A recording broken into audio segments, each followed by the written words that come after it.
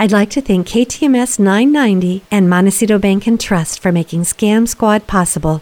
I'm Patty Teal. And I'm Deputy District Attorney Vicki Johnson. Scam Squad is up next. Sound off. 1, 2. Sound off. 3, 4. 1, 2, 3, 4. Scam Squad. Welcome to Scam Squad. I'm your host, Patty Teal, here as always with Deputy District Attorney Vicki Johnson, who always has great warnings. How are you doing, Vicki?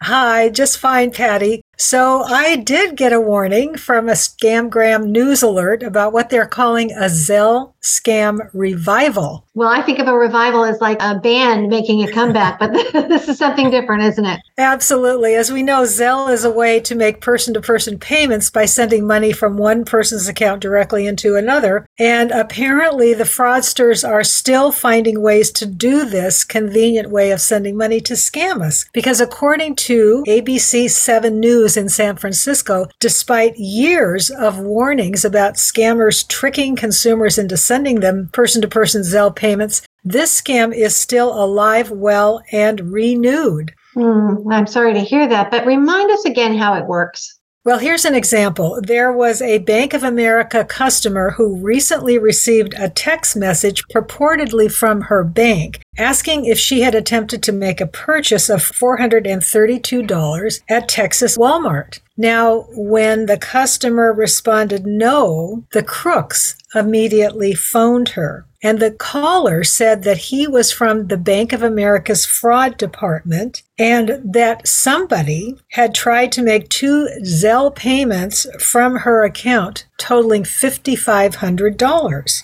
Wow, I'm sure that got her attention. That did. Now, the customer denied making either of these transfers. So the scammer said, well, we can fix this. We can tell you how to send the money back to yourself using Zelle. So she followed the instructions and, of course, ended up losing $5,500. Now, there was also a sneaky new twist to this scam. The person on the phone told her, the customer, to ignore any fraud alerts about fraudulent activity from her bank, because they were taking care of that while they were with her on the line. Well, it's so understandable why people fall for these scams when they're panicked about losing money and someone is telling them that they're there to help them. Absolutely. And the first thing they do is throw us off guard by telling us that there is a problem. So you're immediately put into a fearful state. And then somebody comes on to save you, to be your knight in shining armor by offering you a solution. When put in that situation, many of us don't stop to question whether the original source of this information is legitimate. We get a phone call purportedly from our bank and we don't question it, especially if they have information about us. We grab onto that lifeline that they throw us to fix the problem. And in the story that I just told, the consumer described how the perpetrator was, quote, friendly, calm, kind, and clearly educated. And of course, that's exactly what you would want your friendly banker to sound like. So now we have educated scammers who are smooth talkers, have perfect grammar, and speak good English. So what should you do if you get a call like this? Well, immediately hang up and call your bank. And again, use the number on your checking account or your bank statement. Don't use the number that the fraudsters might give you. So this is interesting, Patty. The Scamgram alert contained a couple of other interesting warnings. I'm sure all of us know about the hit movie Barbie that has come out and everybody loves it. It came out this summer. Well, apparently the scammers also love Barbie. Oh, no. Tell me it isn't so.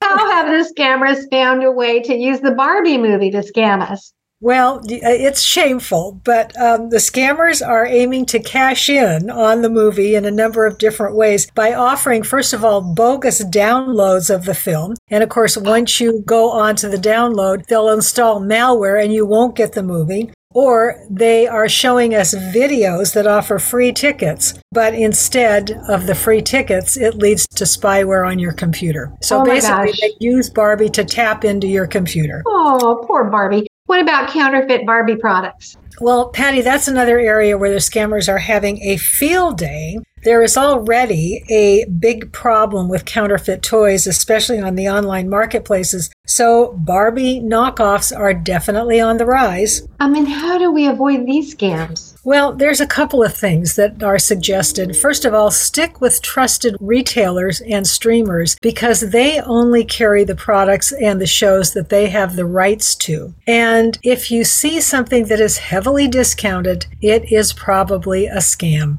Yeah. Again, my least favorite statement. If it seems too good to be true, it probably is. Right. And another thing, purchase tickets from a theater chain or a reputable ticketing application. If you go to a bogus site opened by a scammer, they'll take your money, but they won't deliver the tickets. And view offers, promotions, and giveaways with a critical eye. Be suspicious. If a promotion asks you to provide your bank or other information to qualify, it's a scam. Right. And I'm sure it's not just Barbie. It's all products that seem too good to be true. They probably Absolutely are. Yeah. It's a big problem. Yes, it is. But I do have some good news, Patty. So we know that scammers often ask their victims to pay with gift cards because once you give the scammer the code on the back of the card, that money is gone and there's no way to trace it. In fact, if somebody asks you to pay for something with a gift card, that is a big red flag that you are dealing with a scammer. But now, this is good news, some gift card companies might be able to get your money back, and underline might. These companies are flagging what they believe are fraudulent transactions and freezing the stolen gift card money so that the scammer can't get it. But you have to act really fast. If the gift card scam happens to you, immediately report it to the gift card company. Tell them you were scammed and give them the information from your receipt of a copy of the numbers on your gift card. And then, of course, ask for your money back.